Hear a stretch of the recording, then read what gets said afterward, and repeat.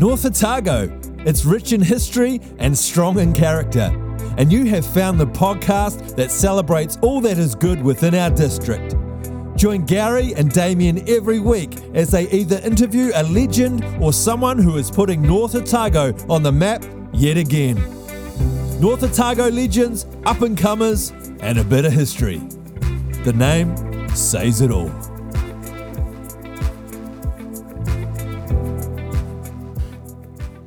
Well, hello again, and welcome back to another podcast interview with someone who is going to take us back in time today. Yeah, we like that on the podcast, don't we? We like hearing a wee bit of history, and we like finding out what people have done in North Otago. It's good to hear, and it's good to keep those stories alive. Yeah, absolutely. I mean, last week's, a couple of weeks ago, we had Derek Beveridge on, who was able to give us a lot of background to everything that he's done, and that was really interesting. So, yeah, looking forward to talking today with Graeme Clark, who has been very involved. I need to specify which Graeme Clark because there's been several over the time. But I might better help you there because when you get real famous, you're known by one name. There's Madonna, there's Ronaldo, there's Beyonce. And so we just say Clarkie, everyone will know which one it is. Absolutely. He's Oamaru famous, or North Otago famous. So welcome, Clarkie. Thank you, Gary, Damien. Yeah. Great to have you here today, and you've been very involved in the heritage of the district, but also with a lot of events and so on. So looking forward to talking about those. But just to start things off, were you actually born in North Otago? Yes, I was born in North Otago. My family had a farm at Totra. I just had a bit of a check of our history. My great grandfather came over here in 1878. And bought a farm at Mahino, and then my grandfather bought a farm at Totra, then my father was on the same farm, and so we've had a farming history for many years, but really when I was thinking about it, I'm only actually a second generation Kiwi, even though we've been here a long time. Yeah. Is that right? So where did your great-grandfather come out from? They came from the Orkney Islands. Yep, very up near the Arctic. Yeah. So you went to, obviously, born here, you went to Totra School? I did go to Totra School. And the rumours are true, a lot of good people come out of Totra School. Can you confirm that? Oh, totally. Yeah. In fact, Totra School had a large population of Chinese. Yeah. And so I spent a lot of my early youth with a lot of Chinese kids. Went to all the Chinese birthday parties. It's been a great experience. Yeah, I did the same growing up, and I also worked on the market gardens when I was young, right through picking tomatoes for Reggie Joe and things like that. So it was they'd have some good parties down the Totra Hall, like inclusive. Everyone turn up and bring some food, and it was amazing. I've got some terrible memories of picking Brussels sprouts in the wintertime. Yeah. I think everyone has. Yeah, I think picking up potatoes was probably one of my least favourite jobs. Yes. Yeah, it's never fun. Backbreaking. Yeah, particularly when you're a bit taller than average. So, yeah. Well, that's my excuse anyway. So after Totra School, that went to Form 2 back then, and you would have went on to Waitaki Boys or St Kevin's? Yeah, Waitaki Boys. Yeah. I was at Waitaki Boys for 3 years, and then I took up an apprenticeship at Alliance Textiles. It's the Willem Mills. Now Summit Wool Spinners. So I had a good 4 years at at Alliance Textiles, and then went on. Then I went and did a job as an electrician in Timaru, and then I went to Australia for about 10 years. And then I came back in 1990. Yeah, well, I think one of the things that a lot of people appreciate, that may have grown up here, but it's really when they go away overseas and then they come back and they actually have a greater appreciation. Did you find that was your case? Exactly, and that's one of the reasons why I'm still here. Actually, I came back mainly because my father was sick, and I was having a great old time on the Gold Coast and Sunshine Coast of Australia. But I came back to Oamaru when it was wintertime, 1990, very cold. There was sort of a bit of a a bit of a depressing time here actually, because the freezing works was sort of talk of it closing, and everyone was trying to sell houses, so it wasn't a pleasant time. But I stayed on in Oamaru because my father had passed away, and I thought we better look after our mother. But then I started. Well, actually, originally I got involved with the Penguin Musicians Club. So that started back in 1990, and I got a phone call to come and wire it up. And that became our social outlet. And then walking around the old part of town, I suddenly realised that this is pretty cool. So I got involved, basically. Yeah. I've been there ever since. So that would have been just after the Civic Trust was set up, was it? I think the Civic Trust had been formed in, I think there was a feasibility study done in 1988, and then the trust was formed in 1989. There was a group set up called the Victorian Town at Work, which was sort of an offshoot of the trust, which I became involved with, and we sort of were part of the opening up some of the doors of the place. One great memory is of pulling the boards off the old Criterion Hotel, because the Gillies Foundry used to own the Criterion, and it was just full of the patterns that they used for moulding. That was just full of stuff. The trust acquired that building, and we turned it into a temporary bar. And we had... we've just made a makeshift bar and got a temporary licence. So every Friday night from 5 till 9 we had a temporary licence. I think we were running out of events because we were supposed to, in those days, it was probably a little bit loose. So as long as you had an event you were promoting, I think we were getting on to Queen Victoria's dog's birthday and things like that. So, but it was great fun, and that was the start of really of someone coming along and looking at it as a commercial venture. That's a great bit of history about, so it wasn't even, had been boarded up. So if I just go back, so there was a group of like-minded people set up this trust or committee or community. So what was their reason for it? Just to preserve the buildings, or was it more than that, or did they have bigger plans and dreams back then? So why did they form the committee to... and why did you become part of that?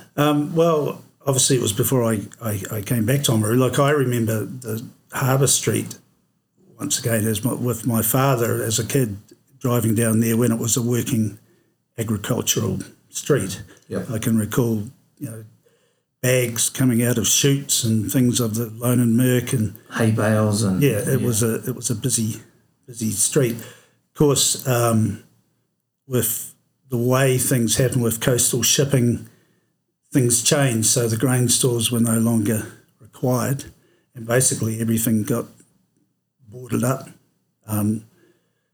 and used for some storage, but the actual grain side of it changed. It became to bulk grain, actually, and that's why the silos and things were put out around by the harbour.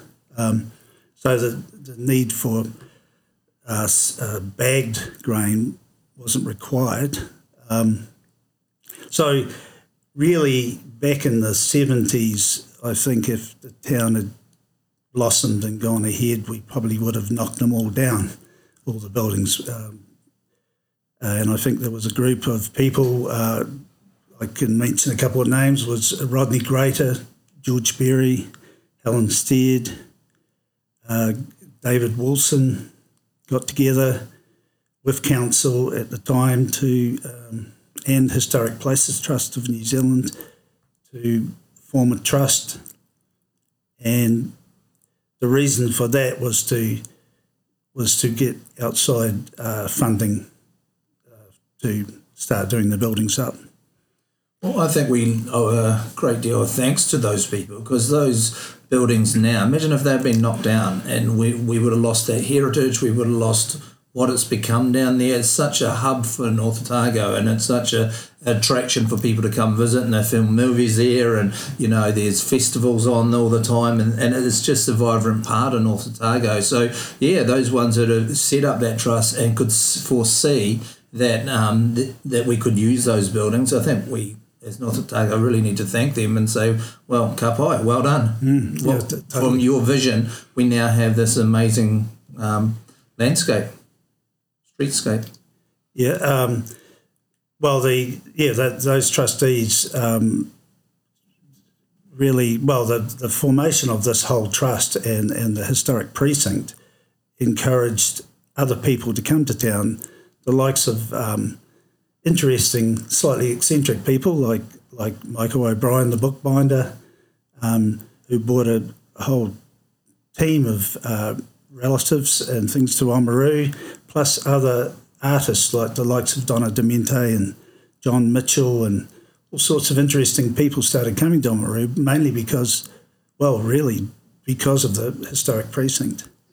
And not only that, I mean, it suddenly became this sort of cultural centre of art, music with the Penguin Club, and what else, Gary? But it's good to see all those people, and when we have a lot of different flavours and a lot of different people, and that's what North Otago is about. It's not, that area is not just for one purpose. It has so much diversity, and I think that's great. It's just seeing all those characters down there and different people, and it makes North Otago what it is. But a little bit more about the Penguin Club. You've had some great gigs through there. You've had some... Yeah, we have. That was my social life was at the Penguin Club. We spent every weekend there. I then became part of the committee, and then I was president for, 9 or 10 years. And my wife was treasurer. It was a big part of our life. And the Penguin Club, and it's still going strong after 32 years. And I take my hat off to the volunteers that keep it running, because it's a hard work. Obviously, with compliance things with licensing and that, it's quite awkward or difficult to keep it on the level. But musically, it's actually gone back to, it originally started for a practice venue for local bands, and that's what used to happen. And then a few outside bands became interested in performing there, because it's actually got really good acoustics with the Oamaru Stone. And the word sort of spread, and so the who's who of New Zealand music and internationals came to the Penguin Club. And not only that, we promoted school bands to play there, and sometimes financed them to go to Battle of the Bands and things like that. We had sound courses there, so we got into sort of the education side of music. What else? Well, I think that's been, it's been a really good nursery, if you like, for our music, our local music industry, if we can call it that. We've got some really great musicians and so on, and quite a number of them will have performed there and may have, had their starts to their musical careers. Yeah, well, it's actually gone back to the basics now. It's local bands are playing there every jam night. There's a lineup to play, so it's gone back to the reason it started. Yeah. And did you perform there? As a committee, we used to have a committee band, which we'd have to do a number on the stage for the homegrown, which was always a bit daunting. I'd practice for weeks on the bass guitar or something, and then still do it wrong on the night. But it was all good fun. The Penguin Club's an important part of the precinct, actually, along with the galleries and plus we've got there's the whole precinct. There's owner-operated businesses right through, with everything from bakeries to cafes to importers and exporters to galleries. One of the great recent additions, of course, is craftwork, and you mentioned Michael O'Brien before as a bookbinder, but becoming more known as a brewer. Definitely. Michael and Leanne Scotty have opened up an amazing brewery, and it's going to become a real focal point the precinct. Obviously, we're very excited about the Criterion opening again, and it's getting a full remodel at the moment. We're putting in a full commercial kitchen. Actually, I probably didn't say that I'm now the chairman of the Whitestone Civic Trust, and I have been for about the last 4 years, and I was vice chair before then. So I became a trustee probably about 12 years ago or something like that, and I've just sort of ended up in the top position. Yeah, one of the great things is, you lead by example, and, to pretty much anything that's happening around that area. We see you down there, you might be running cables or doing various jobs and so on, making sure things are happening in the background. So it's obviously very much a passion for you, making sure that the area is as vibrant and alive as possible. Yeah, well, definitely. The events, this year will be my 31st Victorian fete that I've been involved with. We didn't have one last year, obviously, because of the COVID situation.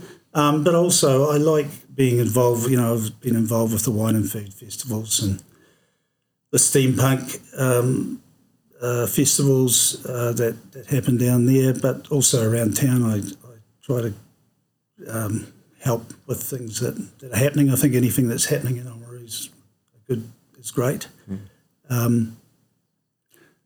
Yeah, and you've certainly helped us, whether it's been the Friendly Bay Family Day or New Year's Eve, just different things that have been happening along the way that, it's really great that you just, you'll drop everything and go and help, which is really appreciated. So thank you. Yeah, thank you, Gary. Yeah, even New Year's Eve, it is my wedding anniversary every New Year's Eve. Well, we like to celebrate it with you. Yeah. Whether your wife wants to celebrate it with the half the town. Oh, she's there as well. Yeah. So no. But you've had a lot of involvement in heritage generally.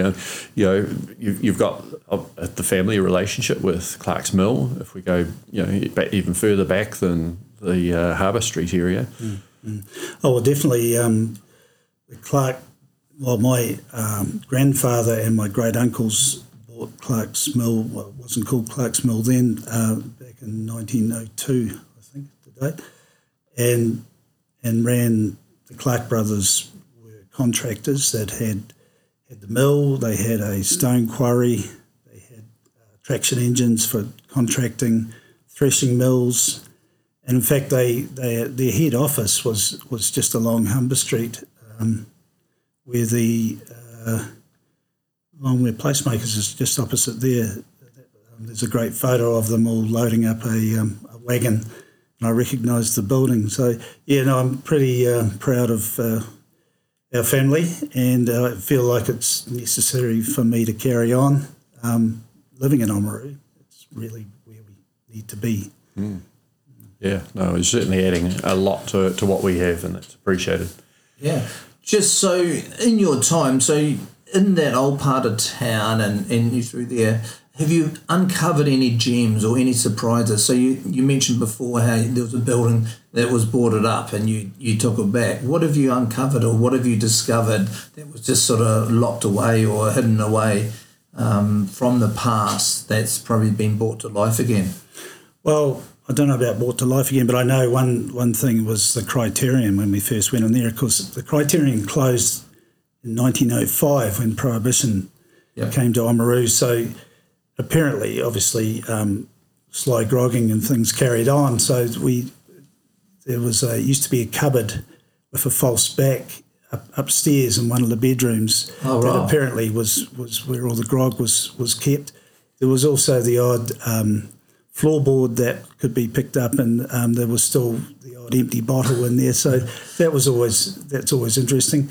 But I think working, even in the likes of the Lona Mercantile and stuff, you often will find signatures of builders or joiners or people that have worked there, and they'll be, 1880 something, or that's the interesting thing is seeing So I continue to do it.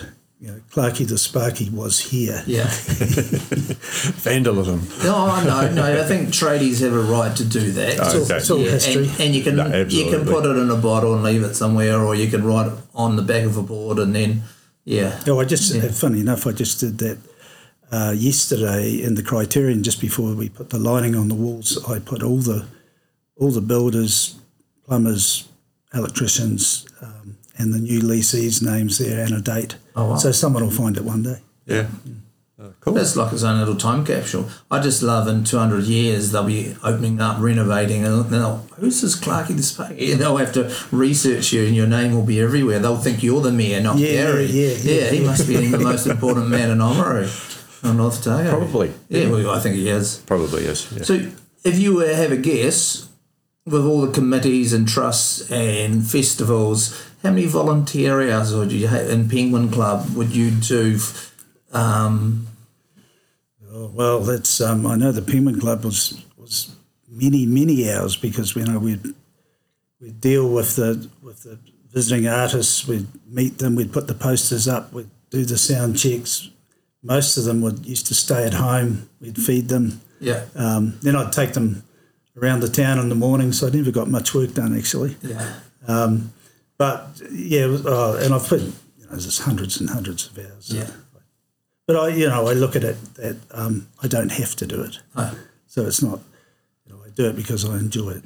And I guess it's a theme, I know, podcasts, is just people getting on and getting it done. You're one of those ones. You see a need, something you can do, and you know it's going to benefit North Otago. You know it's going to last beyond you. So that's what we appreciate, and that's probably why you're on the podcast today, because you probably do a lot more than people realise. People, that's Clarkie the Sparkie, he's at another event. But what they don't know is you've been in behind the scenes on pretty much every event for the last 30 years in the Harbour Street area that you've served, you've given of your time, you've given of your skills, so thank you very much for all of that. I think that's pretty good, isn't it, Gary? Oh, absolutely. Yeah.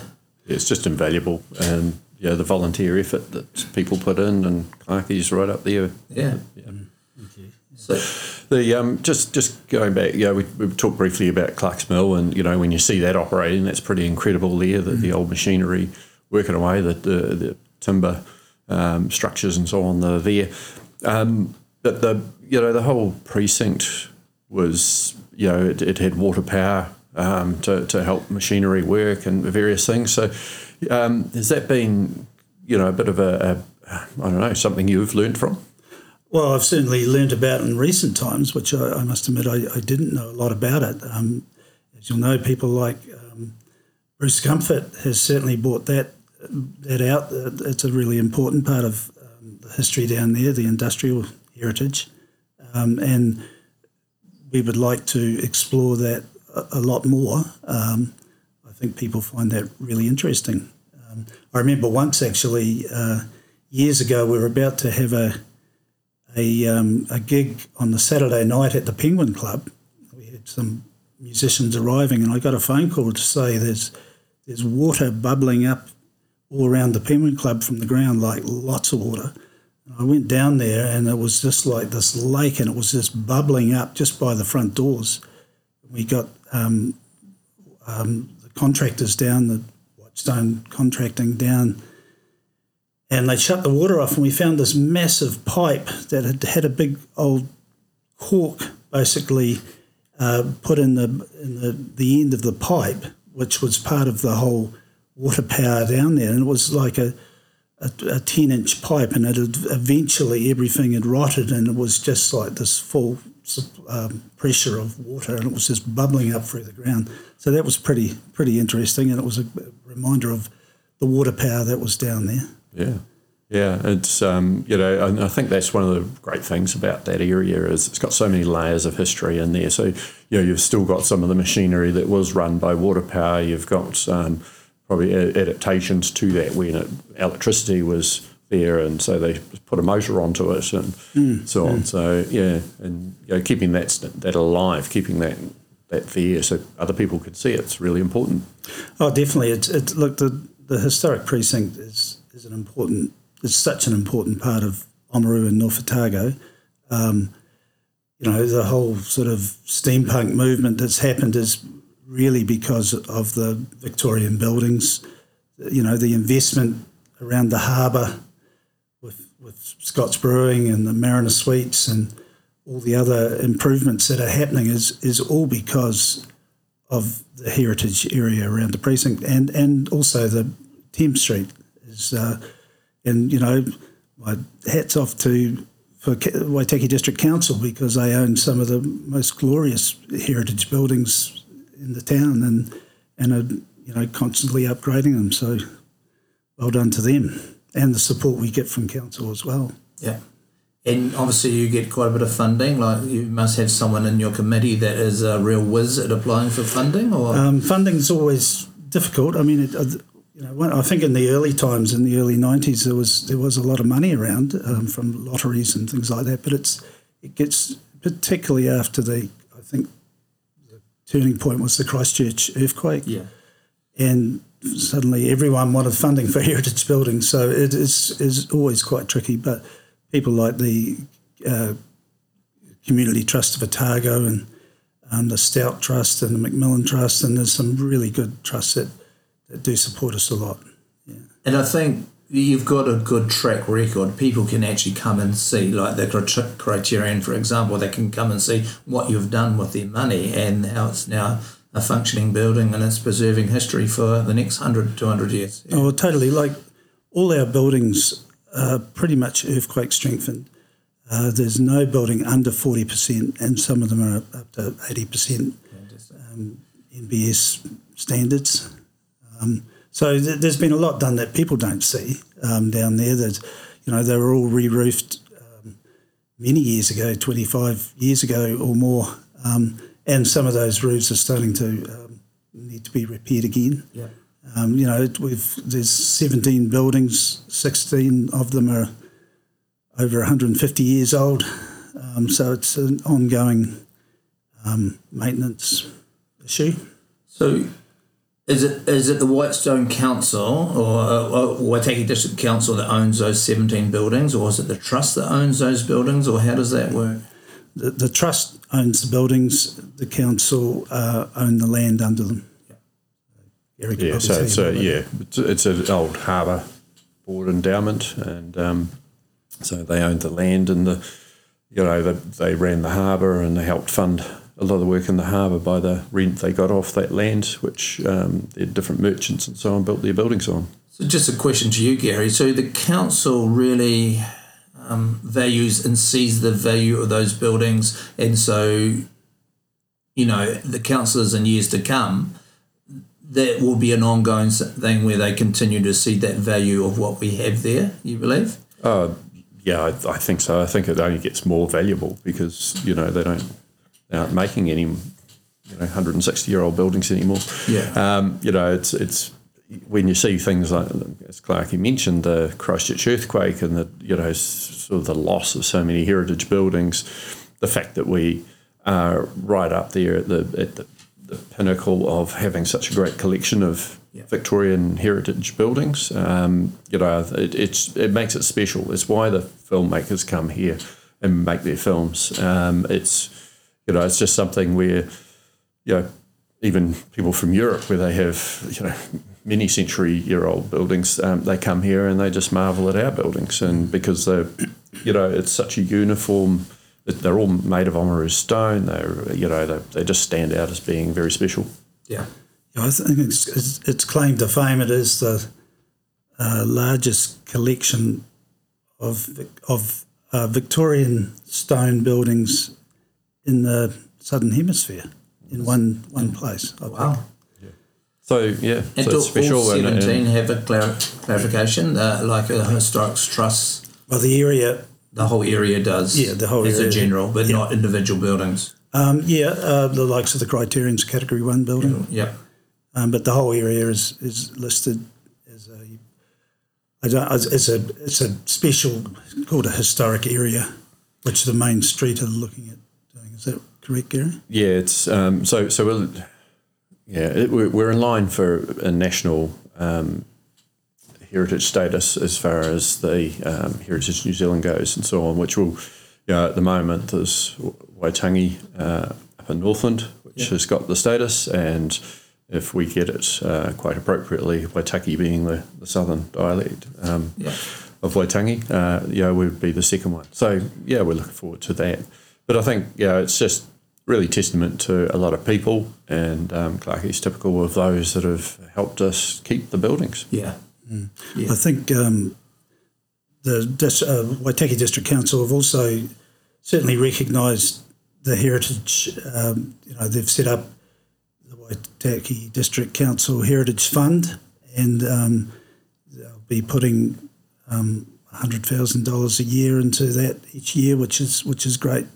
That anybody with a heritage building that has certain requirements can apply for that, which is great for heritage. Like, it's not just about the precinct; there's a lot of great heritage buildings around and out in the country areas as well, which is really important.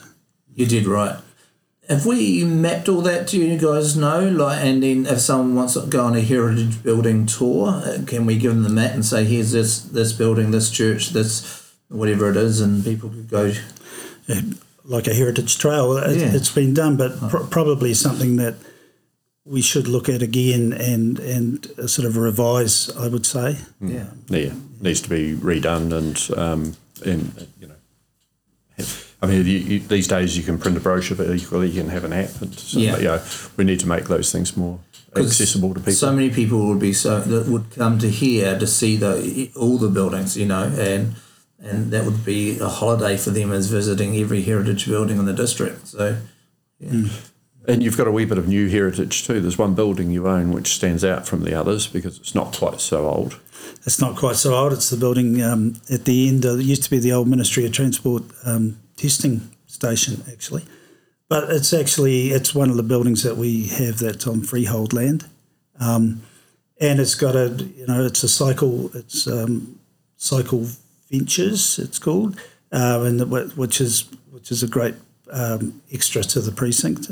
Very busy, obviously, right in the perfect position for Alps to Ocean and events like that. So that's a good building. Yes. Yeah, no, it is. I just made the mention because in its own right, it's got a particular styling from whenever it was built in the 70s or whatever.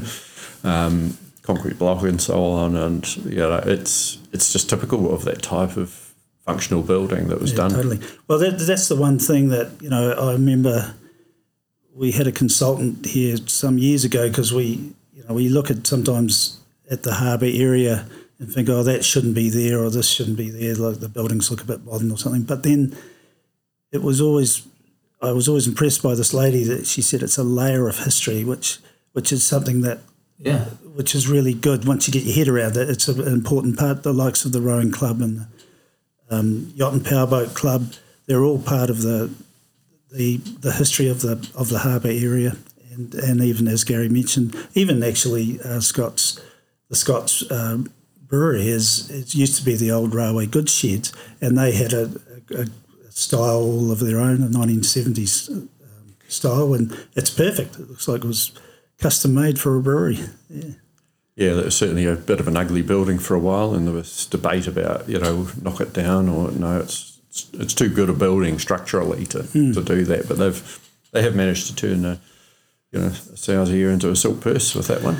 And totally. And if you think back, what has been done, and I've taken a lot of photos over the years, and I must give them to council sometime. But what's happened where the old silos were and the old overhead rail bridge, that's a credit to the community and particularly to an ex-mayor, Alan McClay.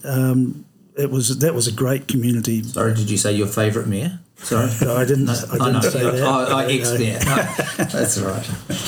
Yeah. So that's been another another bit of history that's happened, and it was great. Everyone pitched in, all the builders, and it was excellent. Yeah. No, another good example of community volunteerism. Do you have much to do with the train tracks going in and around there, or do you leave that? Well, I did actually. Actually, going right back to when I first came back to Oamaru, I wondered why the old steam train was locked up, and something had happened and they weren't allowed to run it on the tracks. And it's quite interesting because a little small railway like that still has the same rules as a main trunk line. So I got involved with I went on the committee of the Steam and Rail and got involved and sort of worked through all the issues they had to go through. Like some of the older chaps had their medicals and all this sort of thing, and we just worked our way through it, and we managed to get inspections done and the train back on track. And so, what was the question? The railway lines. I've particularly at one stage the railway line running right around to Holmes Wharf was going to be. It had been talked about being ripped up, and that was going right through what is now the steampunk playground and stuff. But it's so important to keep those lines because it's a part of the history, and they don't do any harm they may never be used, but you can see what used to happen. I think before when you said it's another layer of history, I really like that. That really sits with me. It is another layer of our history, and the building doesn't have to be 140 years old in stone.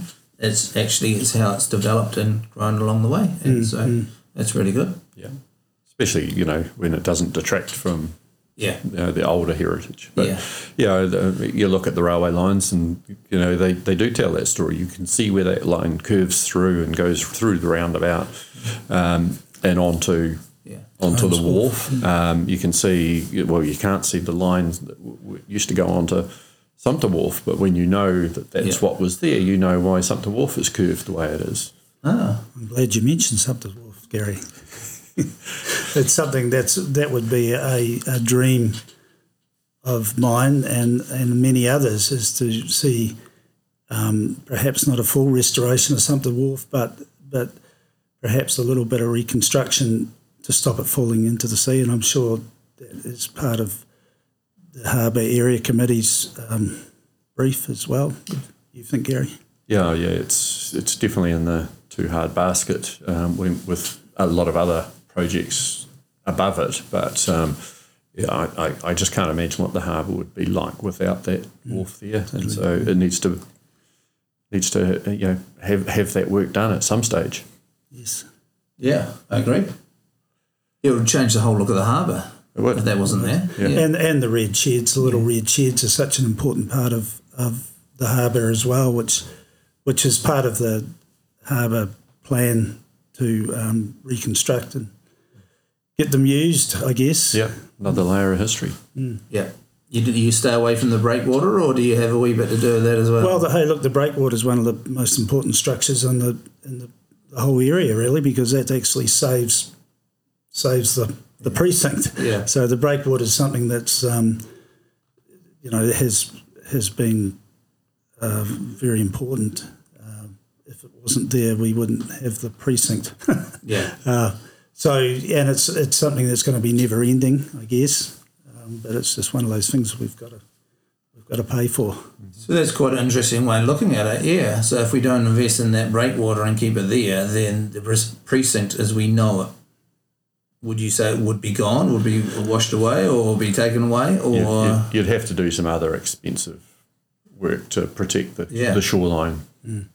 So better to keep it out there and have a safe harbour as well. Yeah, and that's part of it, the safe harbour. There's always people out there kayaking or rowing or yachting. It's fantastic. We're so fortunate. Oamaru is so fortunate when you go to other towns and compare. I mean, we've got everything right here. Yeah. And also the farmland, and we've got a great district. And getting back to heritage, there's some wonderful, heritage sheds and wall sheds and things around the area, and great stone fences and things that are, boundaries that are around the area that I love to see. Mm-hmm. They just don't build buildings like that anymore, though, do they, Clarkie? Like, you think how many man hours and what it took to build like the Opera House, or Oh, totally. And it's funny you should say that, because often when I work in a lot of these buildings and I'm way down in the basement and I see the big foundation stones that have been put in, and I always wonder, what were the men usually, obviously, would be saying to each other, what they'd be talking about when they were starting these massive jobs. It's fascinating, and the man hours involved. So foundation stone for, say, something the size of that, what would it be, 1,500 wide? Or some of them would be nearly that. In fact, in the council building, there's some massive stones in the basement. Fascinating. And some of them have had things scraped into them, and from early times, and then gone right through. I don't know if Gary Kirch's name's in there. Probably. No, he'll be in the bell tower. He wants his name up high. It might be up in the bell tower. I can't possibly comment. You've worked on lots of old buildings, but you were involved in Lotsmith's Castle. I mean, that was one that couldn't be built of solid stone because Oamaru stone hasn't got the right can we talk about how crazy that is? Or should we just skip over that one? Well, we won't mention, Building Control Act and Fletcher's and influence and so on. So building material that's been standing for 140, 160 years and hasn't shifted is not up to the code. Is that what? Okay. Not structurally. It's actually got an interesting feature though, like with our engineer, Hadley and Robertson, have always talked about our stone buildings having a very high earthquake rating because of the width of the stone, and basically they sit on a mortar that's like a sand. It's like millions of ball bearings, if you like, in a miniature thing. And if there is movement, they just move with the. They absorb some of the impact of an earthquake, and I mean it should be a structural product. I think the cost and effort of putting it through when we've only got one quarry producing that stone, it's not feasible for them. And they don't quarry that size stone anymore. I'm guessing they're set up for veneers and features. I think they can quarry any size stone. If you wanted it, they'd make it for you. There was actually an interesting story, probably as an aside, but there was a building getting.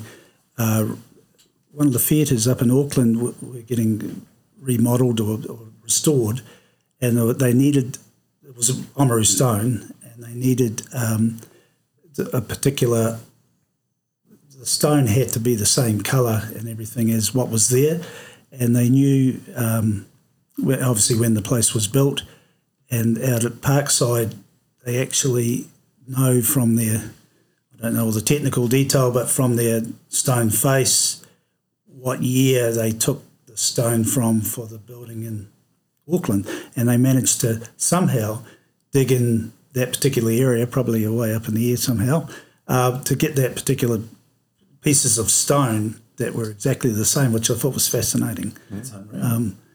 I'm not sure which theatre it was. It's one of the big theatres, and it's been restored in Auckland. Yep. But you mentioned the castle. The castle, Riverstone Castle, was a great job. I think we were on it for about 6 years or something, on and off.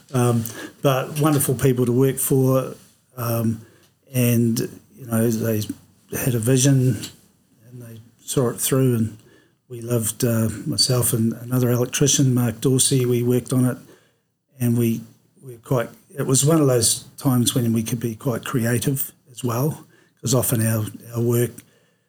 You don't see, we can be all day putting a plug in a corner of a room and people don't see what we've actually had to do. But something like the castle we're very proud of. Yes.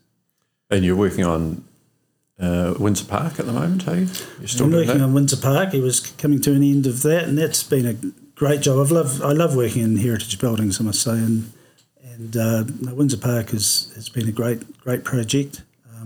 I've worked at Burnside. Worked at Tokaraki Homestead.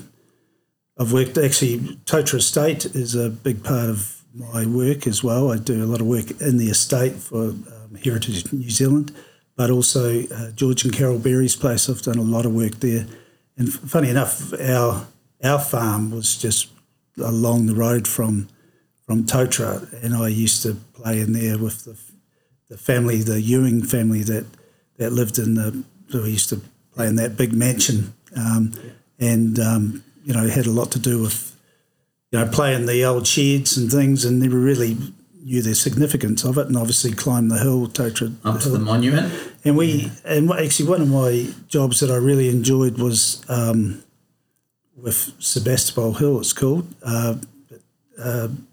The flag had been missing for many years, and because in 1907 there was a flag put up with a wooden pole, and eventually that must have rotted and stuff, and nothing happened until the centennial was 1982, and the Waitaki Electric Power Board at the time took it on board to light the monument up and put a new flagpole up. So they put an aluminium flagpole up.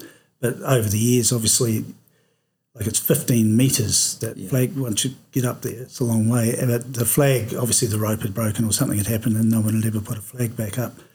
So it was when one of the managers at Totra State, Scott Aliff, he and I got together and devised a plan to reinstate the flag and the rope, and with the help of local engineering, Island Engineering, we got up there, and obviously Network Waitaki, they had a big four-wheel drive cherry picker, and we managed to take the pole down and resurrect it and put new ropes and things in it. And one of my jobs these days is to go up there and change the flag. I always keep my eye on it. If it gets tatty, we can't have a tatty flags. Yeah. So, right. So that's I always enjoy driving past there. It's kind of like, particularly at night, I kind of treat it like our One Tree Hill. Yeah, it's a landmark. Yeah. And you've mentioned the lights. You've been responsible for putting a lot of lights onto buildings and monuments and so on around the district. Yeah, well, yourself and I, we've had a few projects, Gary. One that I've always enjoy is the Anzac morning, the dawn parade at the World War I Memorial. I've always been very happy with the way our lighting works. Yep. We put a lot of work into that to get it right, and the shadowing and that is always perfect. And plus, we had to be careful, of course, with oncoming traffic. So there was quite a job to get it right. But it's one of those ones that I always enjoy. Yeah. No, it certainly adds a lot at night time. Just to see some of our special places lit up. So it's great.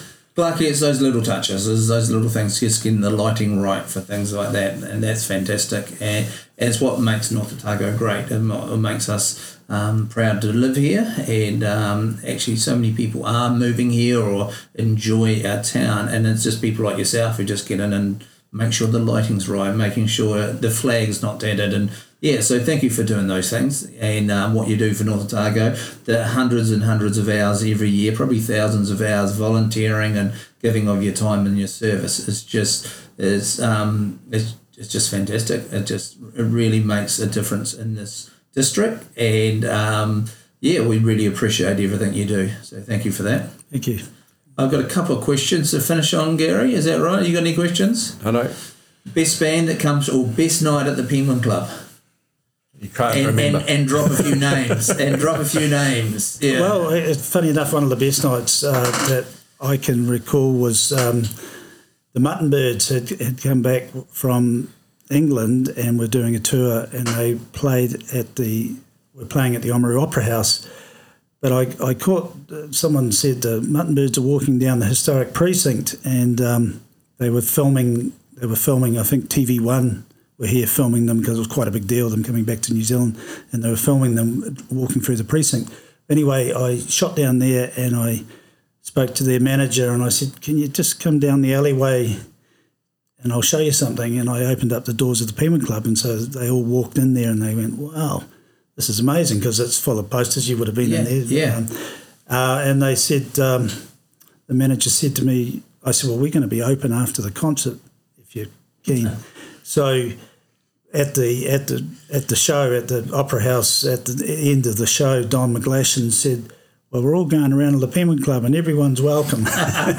So they got up on stage and played there with some of our local musicians, and it was just a fantastic night, and they just loved it. Brilliant.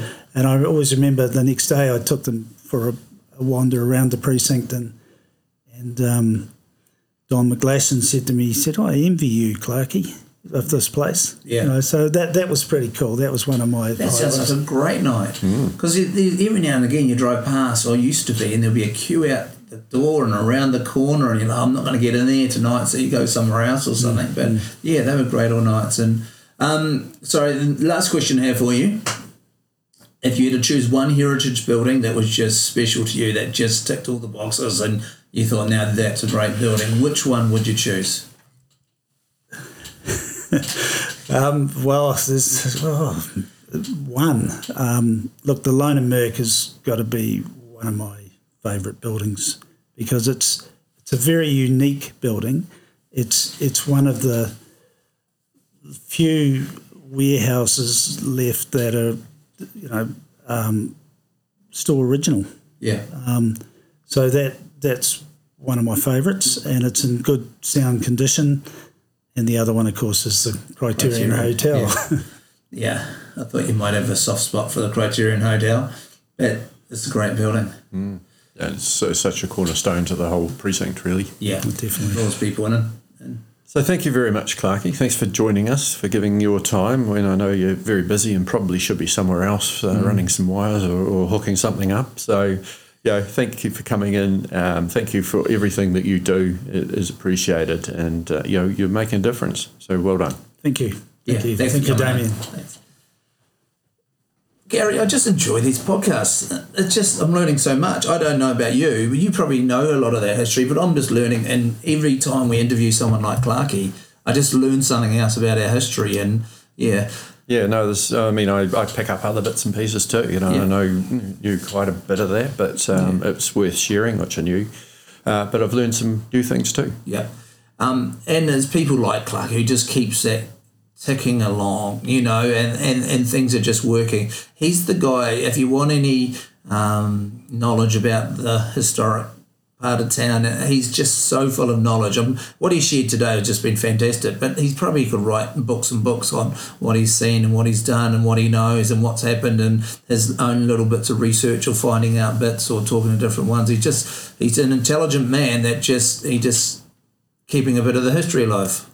Yeah, you're right, and you get him involved in a project, and he adds value to it. And one of the things that he's very good at is, if we're doing a bit of work somewhere, whether it's at the gardens or the harbour area or whatever, and we're needing to run some cables, it's like, well, let's put an extra cable in there just for in case we need something in the future, and make sure we've got some power supply we can easily hook up, or let's just add this extra bit in here. Because when you do that at the time, it doesn't cost that much extra, but actually in the future it's going to make a difference. Lot of money. Yeah, as long as someone knows all these extra cables that Clarkie's got hidden around everywhere, hopefully he's got them mapped out. Hopefully, yeah. But no, it's good stuff. Yep. All right, good to see you, Gary, and we'll catch you again next week. Cheers.